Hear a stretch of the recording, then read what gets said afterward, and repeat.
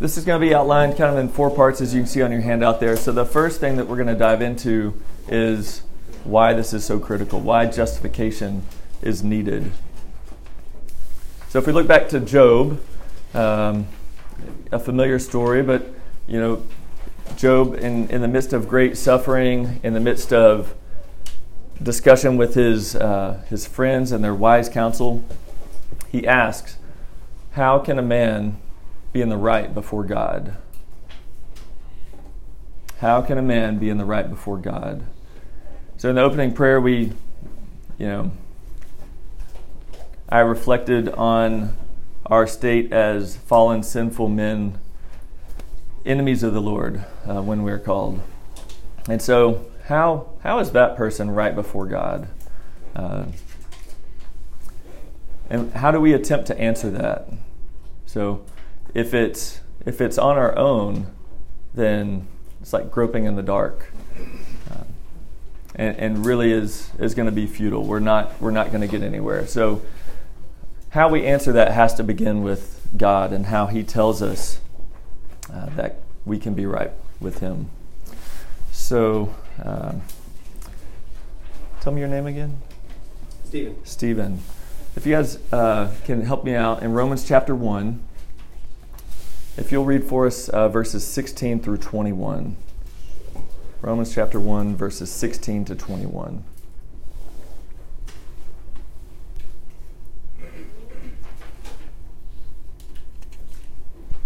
For I am not ashamed of the gospel, for it is the power of God for salvation to everyone who believes, to the Jew first, and also to the Greek. For in it the righteousness of God is revealed from faith for faith, as it is written, the righteous shall live by faith. For the wrath of God is revealed from heaven against all ungodliness and unrighteousness of men, who, by their unrighteousness, suppress the truth. For what can be known about God is plain to them, because God has shown it to them. For His invisible attributes, namely His eternal power and divine nature, have been clearly perceived ever since the creation of the world, in the things that have been made. For they are without excuse. For although they knew God, they did not honor Him as God or give thanks to Him, but they became futile in their thinking, and their foolish hearts were darkened. Yeah, thanks. So this is going to kind of serve as our catalyst here. So Paul, he's opening with his unabashed proclamation of the gospel. He recognizes the gospel is the power of God for salvation, and so significant because he also identifies the wrath of God is being revealed from heaven against ungodliness, against the unrighteousness of man. And he defines the state of man there, right? So what can be known about God is plain to us. God has revealed it through creation. So we see there, it speaks of His invisible attributes, His eternal power, His divine glory. So these are seen through creation, but man responds wrongly. Although they knew God, they did not honor Him as God. So God in His kindness reveals Himself generally to humanity through creation, then specifically through His Word, and most clearly in Christ. Dawson, if you'll grab Romans, if you flip over to chapter 2, Romans 2:13. Or Ben, you look like you're ready. Will you get us, Ben?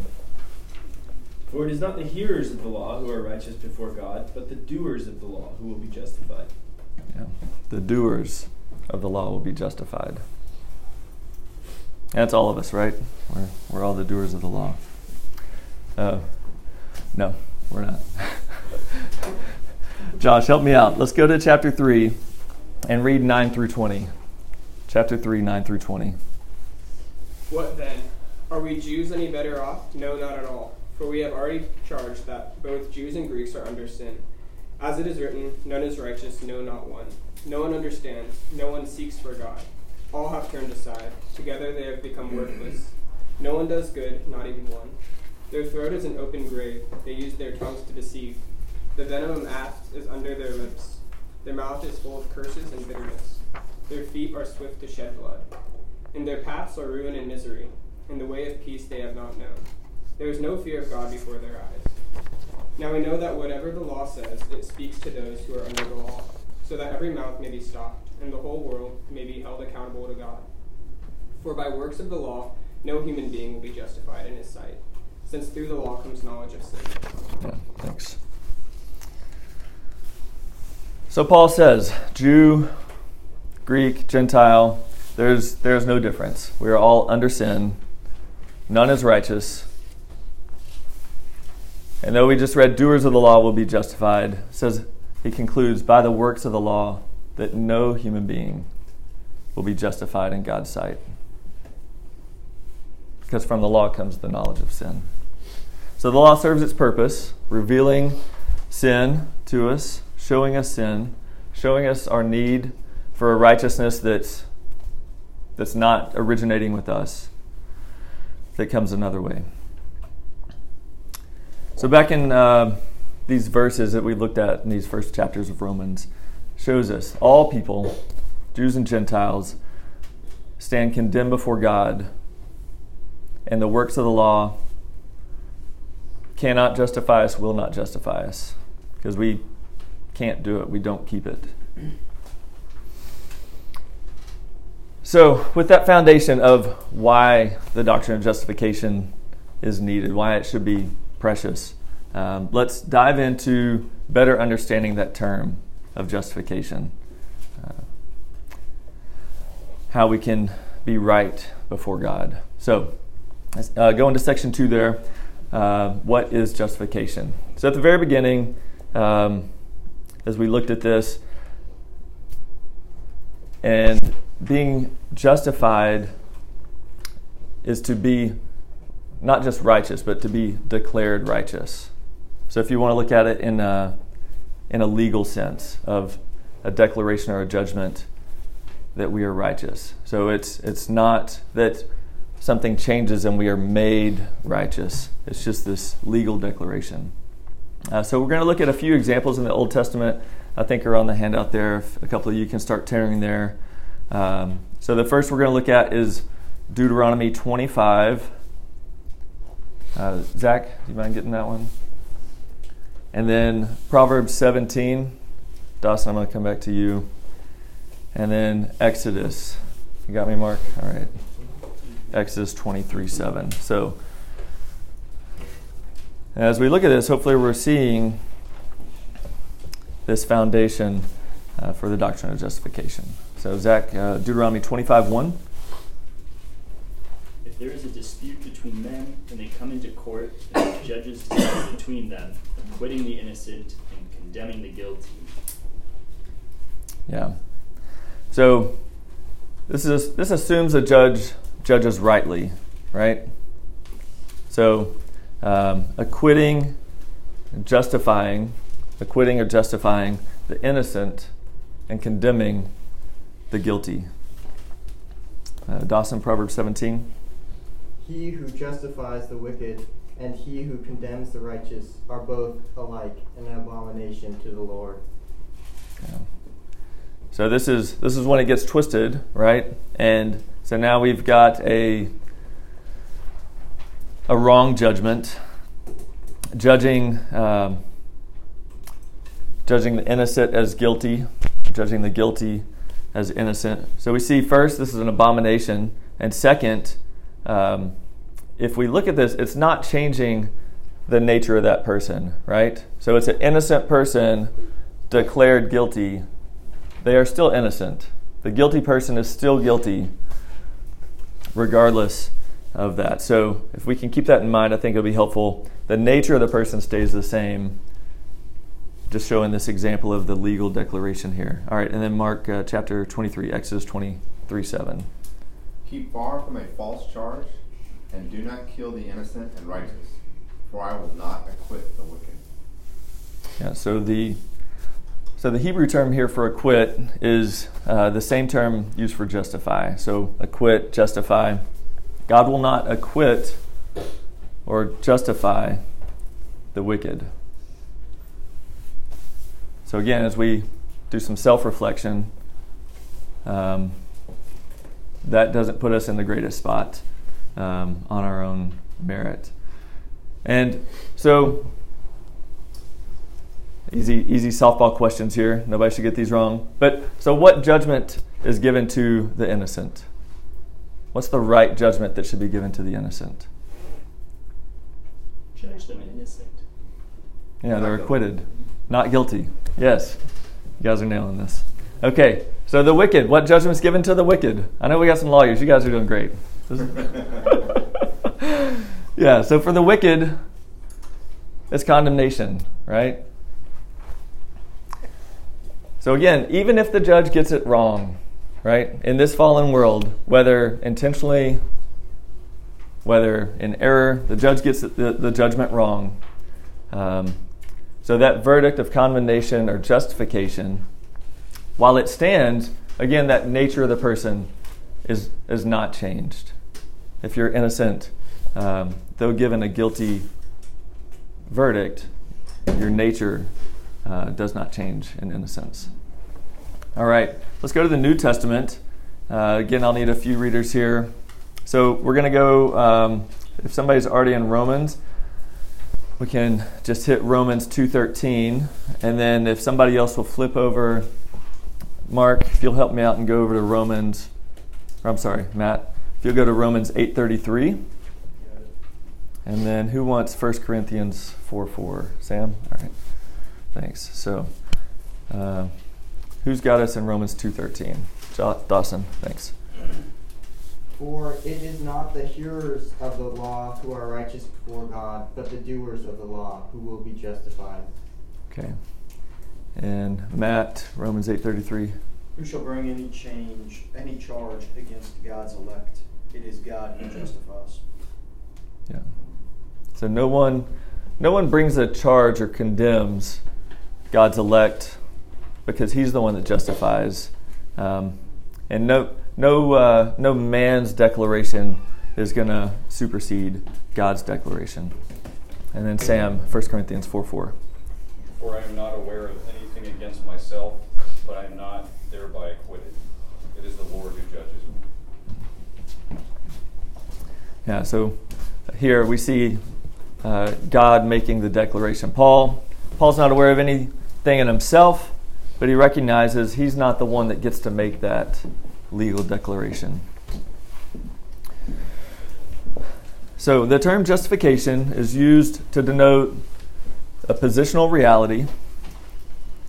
Being justified is declared in right standing in relationship with God and His decrees, and the declaration is established by God's decrees. So as we talked about justification not changing the inner state or nature of man, so it doesn't particularly respond to the inner state of man. It's a declaration from the outside. Again, justification is not making us righteous. It is declaring us righteous in our position or our standing before God. So this is, again, kind of in parallel to other doctrines that we've either recently looked at or soon to. So like sanctification, or as we look at it as progressive sanctification. So this process that we are being made more and more like Christ from our salvation through this life to the end of this life, to the end of this world.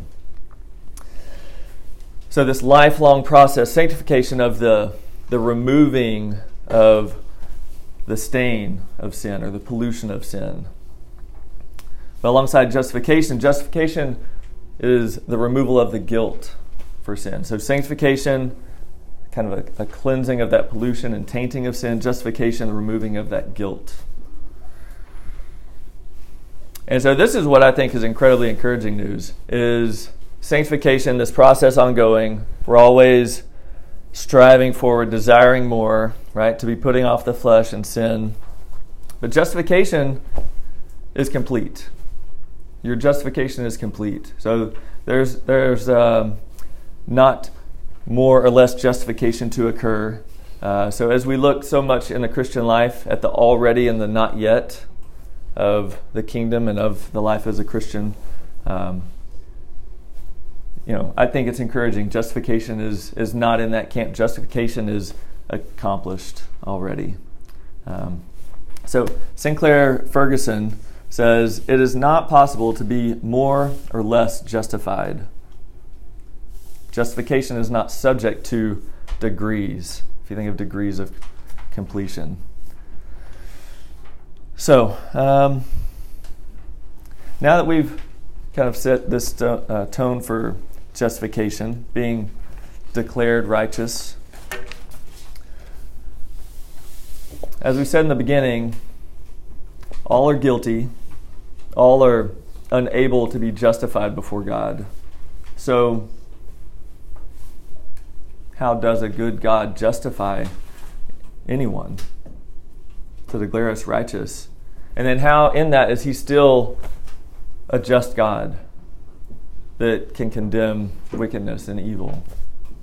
So that takes us into part 3 on the handout there. How does justification work? So we're going to turn here to Romans 3, 21 through 26. Who would like to read Romans 3, 21 through 26? Matt, thank you. But now the righteousness of God has been manifested apart from the law, although the law and the prophets bear witness to it. The righteousness of God through faith in Jesus Christ for all who believe. For there is no distinction.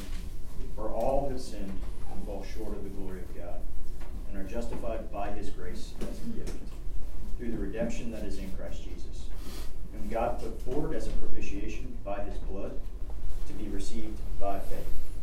This was to show God's righteousness, because in his divine forbearance he had passed over the former sins. It was to show his righteousness at the present time, so that he might be just and the justifier of the one who has faith in Jesus. Yeah. Well, such a rich text, so much in those verses. So, righteousness of God coming through faith in Christ to all who believe. In faith through Christ. So no distinction. Again, going back, everyone has sinned, everyone's fallen short of the glory of God. And the justification we see here is that it's a gift. It's the grace, by grace as a gift, through our redemption in Christ, through the propitiation by his blood, and it's received by faith. And so this reconciles how we answer that question, that how does God justify a wicked sinner, but still able to judge sin? So justification is really, we're going to look at it in the sense of two elements. So Martin Luther called this the wonderful exchange. So part 1, the forgiveness of sin. Part 2, imputed righteousness. So part 1, the forgiveness of sin, and part 2, the imputed righteousness. I think that'll help flesh this out a little bit more. So the first element here, forgiveness of sin. This is often referred to as the negative aspect of justification. So negative in the sense of taking away or removal. So it's definitely wonderful.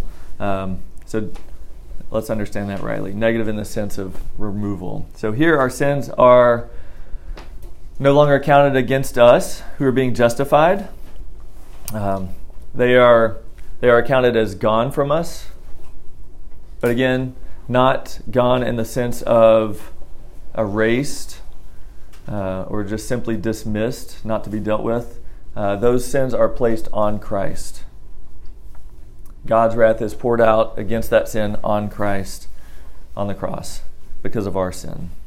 And so Christ, who is righteous, Christ, who is the doer of the law, the only doer of the law, who is a propitiation for our sins, and therefore God is not, like we saw in Proverbs, the unjust judge that turns away from sin and doesn't judge it. God remains just in his judgments for our sin. and it is against Christ. So Galatians 3:13 says, Christ redeemed us from the curse of the law by becoming a curse for us. For it is written, cursed is everyone who is hanged on a tree. And look, going back to the prophet Isaiah, chapter 53, see, he was crushed for our iniquities. It was the Lord's will to crush him. So the satisfaction of God's wrath by the blood of Christ, and Christ bore those punishments for our sins once for all as a substitute for us. Now, so we've looked at this first part, this forgiveness of sins. I think it's good just to remember justification and forgiveness are not identical. So we see this as forgiveness as one leg of the two parts of justification. So when we are justified, we are forgiven of our sin, and that's half of it. But we also receive the positive aspect of justification, or the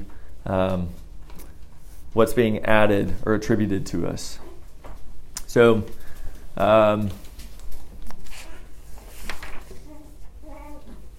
we can look at this in the term of imputed righteousness, or we'll see it as really a double imputation.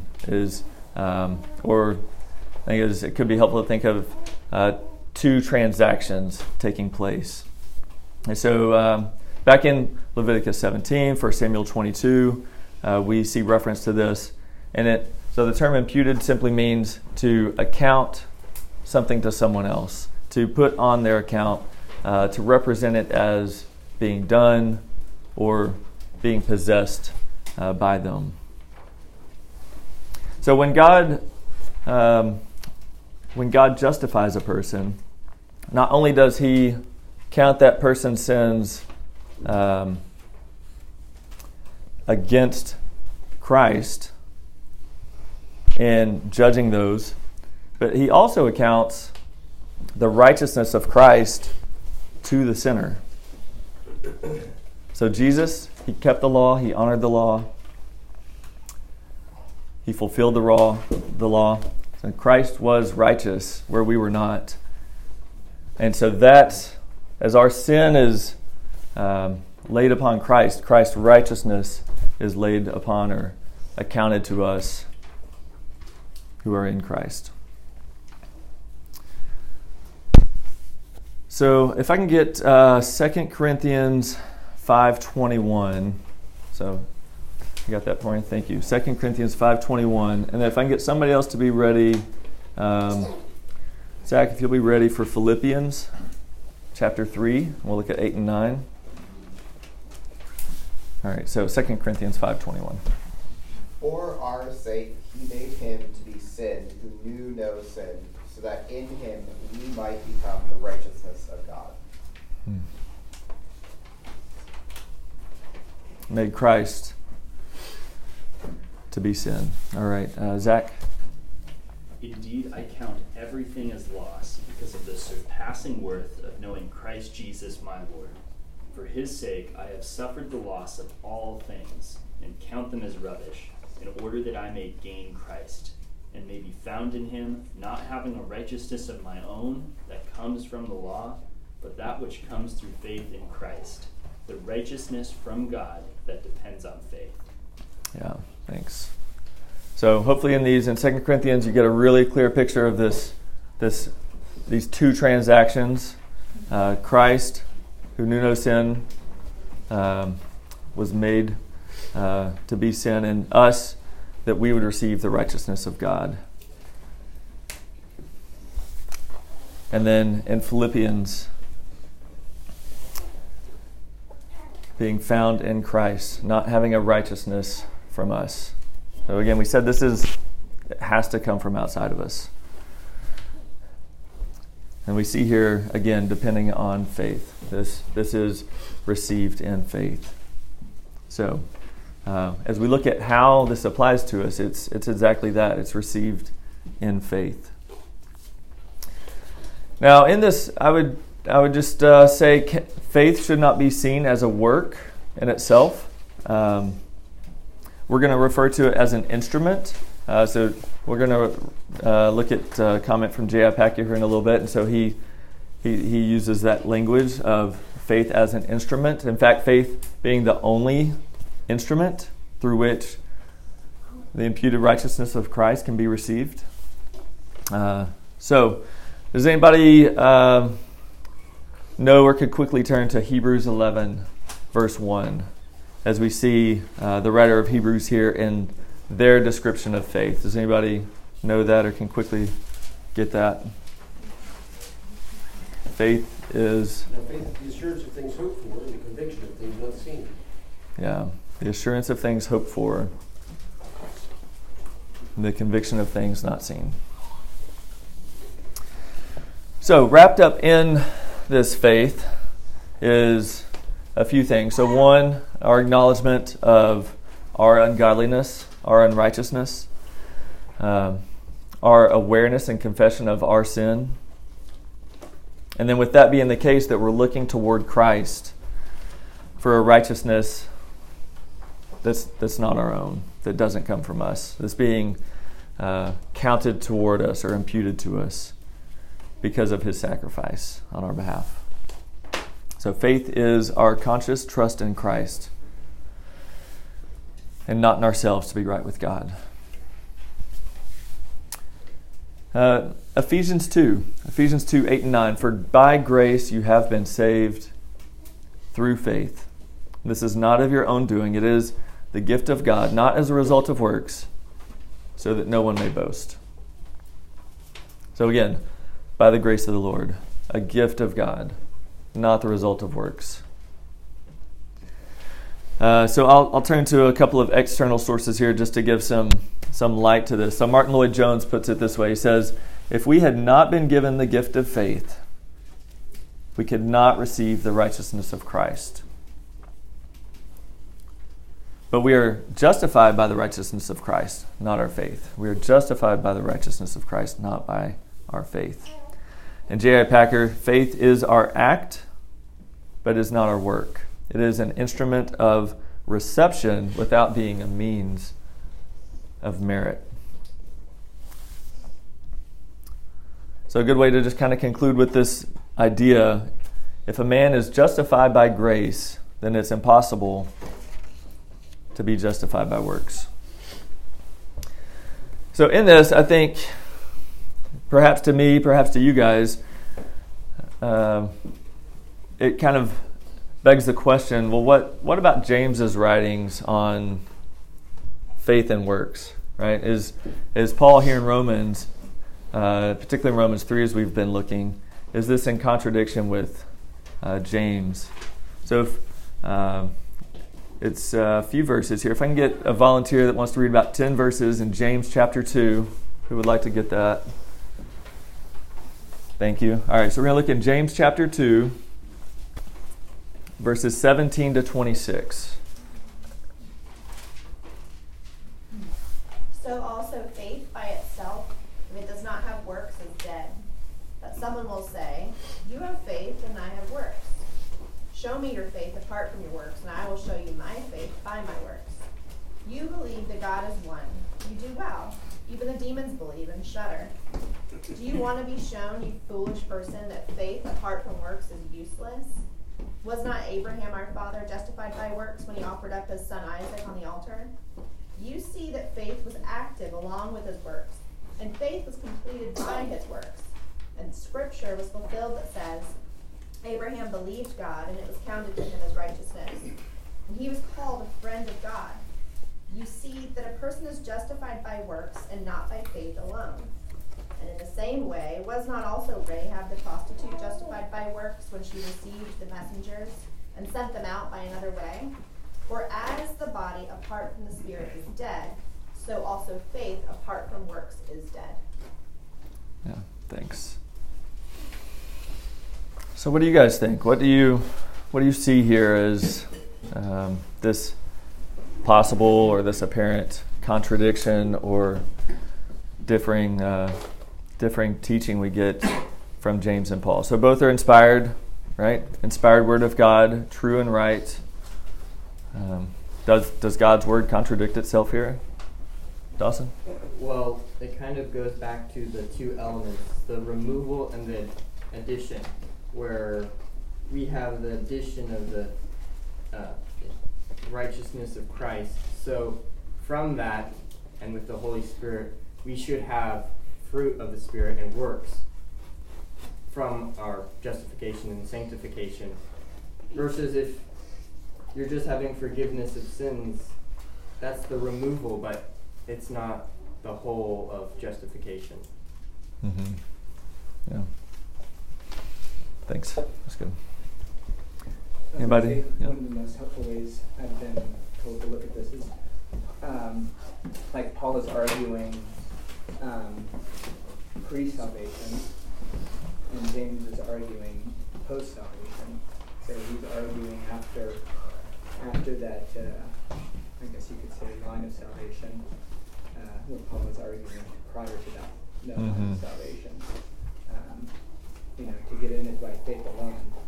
But if you're in, and there's no works that are accompanying that faith, it's hard to say that you were in. I called it too. Before class, I called it. Yeah. All right. Yes. No. And I think we're gonna kind of pull the string on that a little bit and look at that here in a moment. Before we do Matt. I think it's Sproul who said we are justified by faith alone, but not a faith that is alone. Right. Yeah. So just the aspect of works being a fruit of your faith, right? And I think in verse 24, that word, we're not talking about justification as in Christ's righteousness merited to us, but justification as in to demonstrate a truth claim of a prior, or the truth of a prior claim, right? As with Abraham. Mm-hmm. Mm-hmm. So we're not talking about the same justification. Yeah. I think that's important. The word Yeah. justified is different there, used differently, and then it's more like this evidence of our faith. Yeah. I would argue different. Go ahead. Yeah. Well, the way I would argue different is that you can say that the works that we are exercising are the works that were given to us in Christ. Right.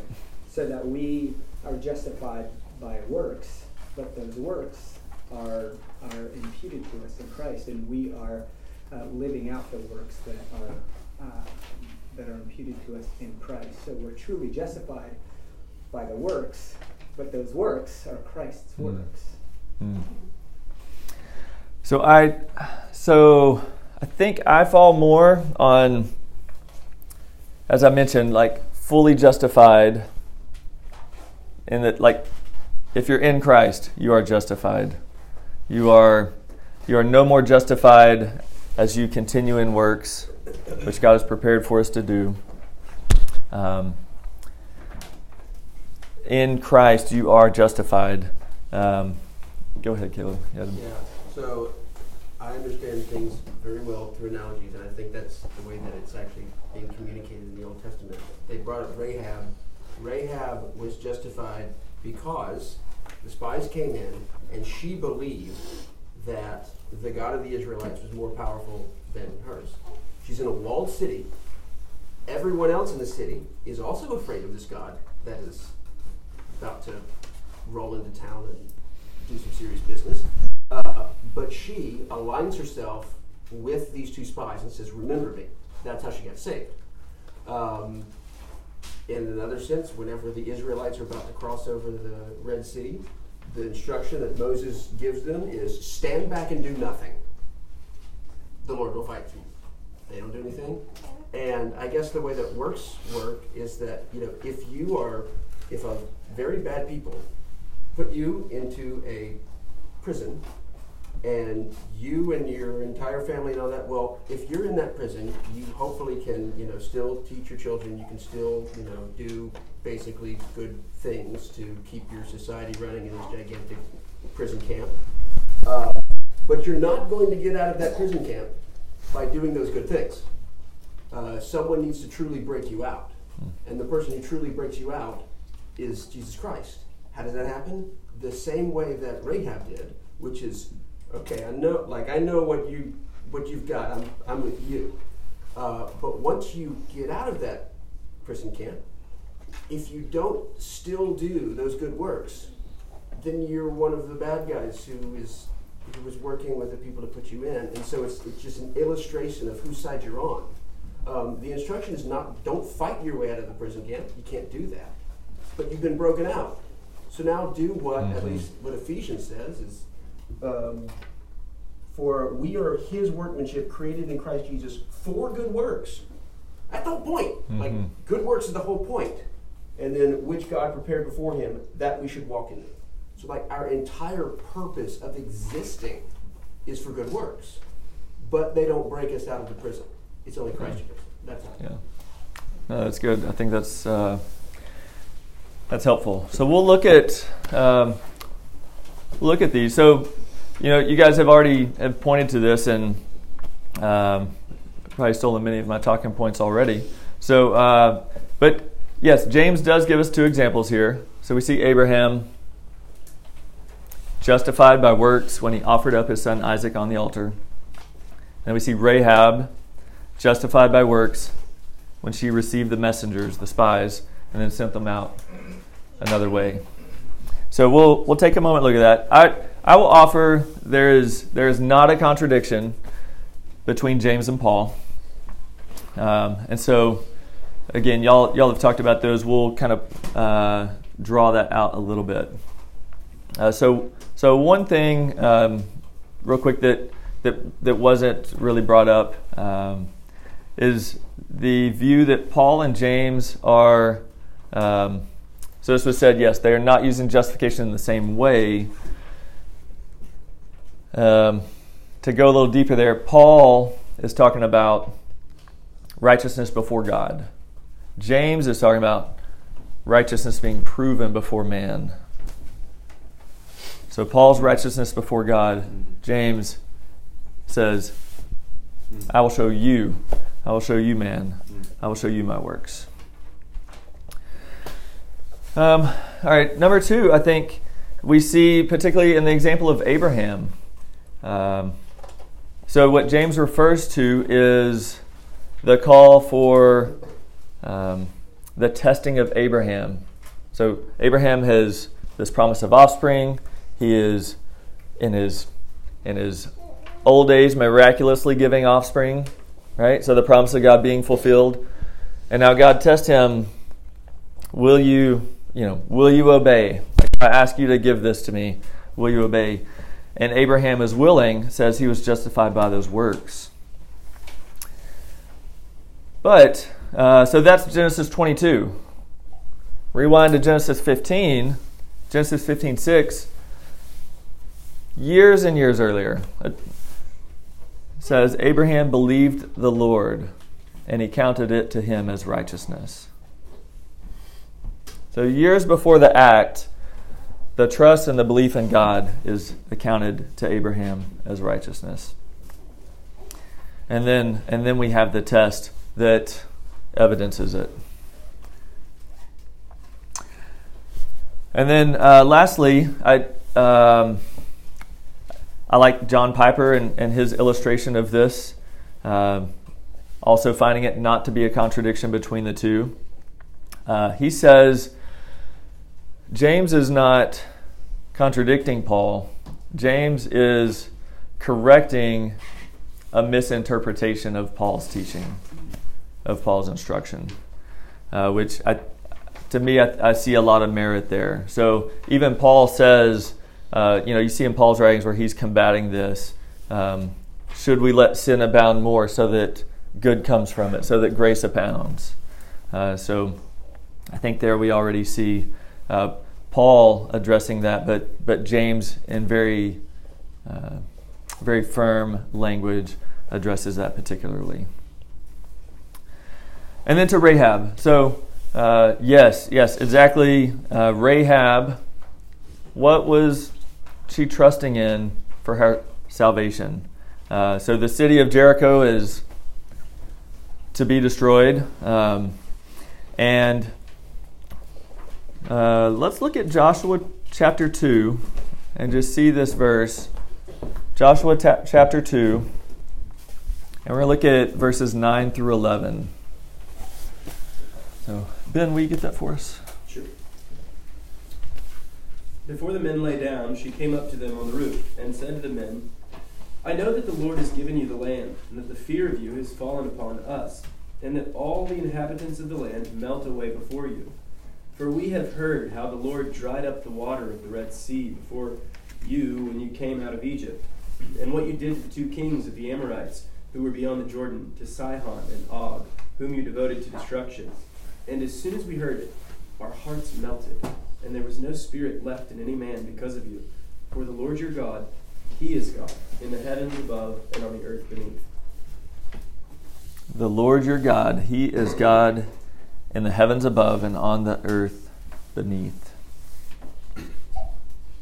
So Rahab recognizes here the God of Israel is the one true God. That's where she is looking to her salvation, where she is entrusting herself. So, hopefully this is helpful. We see here this resolution of how God can be just and God can be the justifier simultaneously. Just in dealing with sin, as He still judges our sin, as His wrath is still poured out on our sin, as we look at that being imputed to Christ. And then our justifier in putting Christ forth as that substitute. And so He's able to do this without compromise to His character or His law. So going to the last section there, how do we respond? So we looked at a need for our justification. We've kind of delved into defining that. We've looked at how justification works. So in these last minutes, let's look at how we respond in that. So foremost, we said, whose work is this? God's. This is the Lord's work. This is God's work. So, are we boasting in our own efforts? In what we've accomplished, that we've done? So, but how does man typically try to be justified from our sin? What do we see? We see like moral niceties, right? Like we see in man's attempt that we may try to have these acts of moral uprightness, of putting away sin, but that is not our response. Our response is that we boast in Christ, not in our works. So any acts of our own, we saw no one will be justified by those works. So 1 Corinthians chapter 1 says this in 30 and 31. And because of Him, you are in Christ Jesus, who became to us wisdom from God, righteousness and sanctification and redemption, so that it is written, let the one who boasts, boast in the Lord. Let the one who boasts, boast in the Lord. And he begins, because of Him. It is because of Him that we are in Christ. And then to look just one more time at a comment from Sinclair Ferguson that I think is helpful. If justification is by faith, then it must be by grace. And if it's by grace, then it is unmerited, and boasting ceases. So we boast only in Christ. And then second, I will offer, we praise the Lord. We praise the Lord for His glorious grace. So the greatest way we can honor God in this and is trusting in the Lord, right? Is to behold the righteousness of Christ that is not our own, that we need, right? So to recognize who God is and his goodness and rightness, to recognize us and our fallenness and our brokenness and our helpless estate, that we are dead in our trespasses, in any works that we would do, we are dead. And then to see the gospel is glorious, to trust in that gospel. So that shows our acknowledgement and our dependence on the Lord.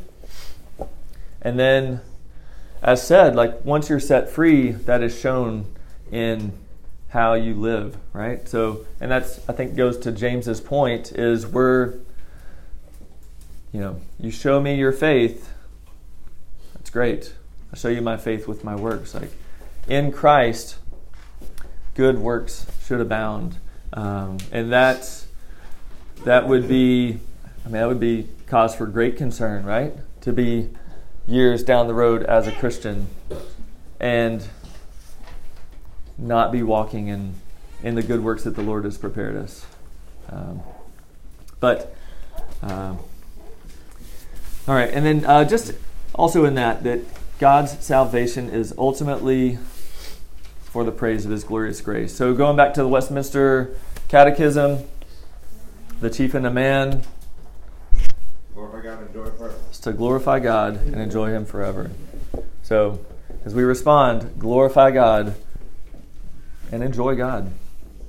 And may this doctrine of justification encourage us and strengthen us, and that we would rejoice in this completed work that God has done on our behalf. So I will close with a reading from Ephesians 1. So if you guys want to follow along, and then we'll have just a couple of moments for discussion, and then we'll break loose to get our kids. So Ephesians 1, chapter 1, verses 3 to 14. Blessed be the God and Father Christ, who blessed us in Christ with every spiritual blessing in the heavenly places, even as he has chose us in him before the foundation of the world, that we should be holy. In love he predestined us for adoption to himself as sons through Jesus Christ, according to the purpose of his will, to the praise of his glorious grace, with which he has blessed us in the beloved. In him we have redemption through his blood, the forgiveness of our trespasses, according to the riches of his grace, which he lavished upon us in all wisdom and insight, making known to us the mystery of his will, according to his purpose, which he set forth in Christ as a plan for the fullness of time, to unite all things in him, things in heaven and things on earth. In him we have obtained an inheritance, having been predestined according to the purpose of him who works all things according to the counsel of his will, so that we who were the first to hope in Christ might be to the praise of his glory. In him you also, when you heard the word of truth, the gospel of your salvation, and believed in him, you were sealed with the promised Holy Spirit, who is the guarantee of our inheritance until we acquire possession of it, to the praise of his glory.